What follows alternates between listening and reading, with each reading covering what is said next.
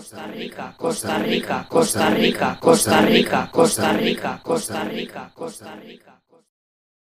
What certificate did you get, and how do people find that? Is it just like it's called TEFL, right? Is that the certificate you get? Is it something within TEFL, or explain a little bit what that is?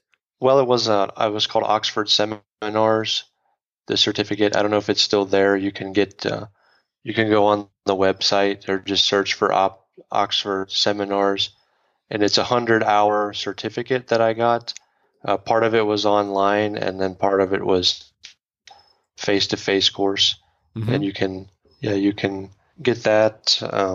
Well, you have to pay. I think it was around $1,500 for the entire course, and was just a few weeks of face-to-face course, and then like 60 more hours of online.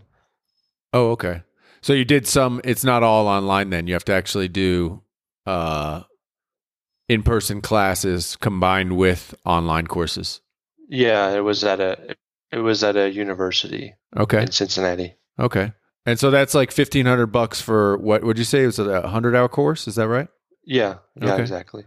Okay. So with that, they give you kind of a certificate of you've passed their, like, do they have different levels, or is there just kind of one level for their training? Well, it's just one. Just one level.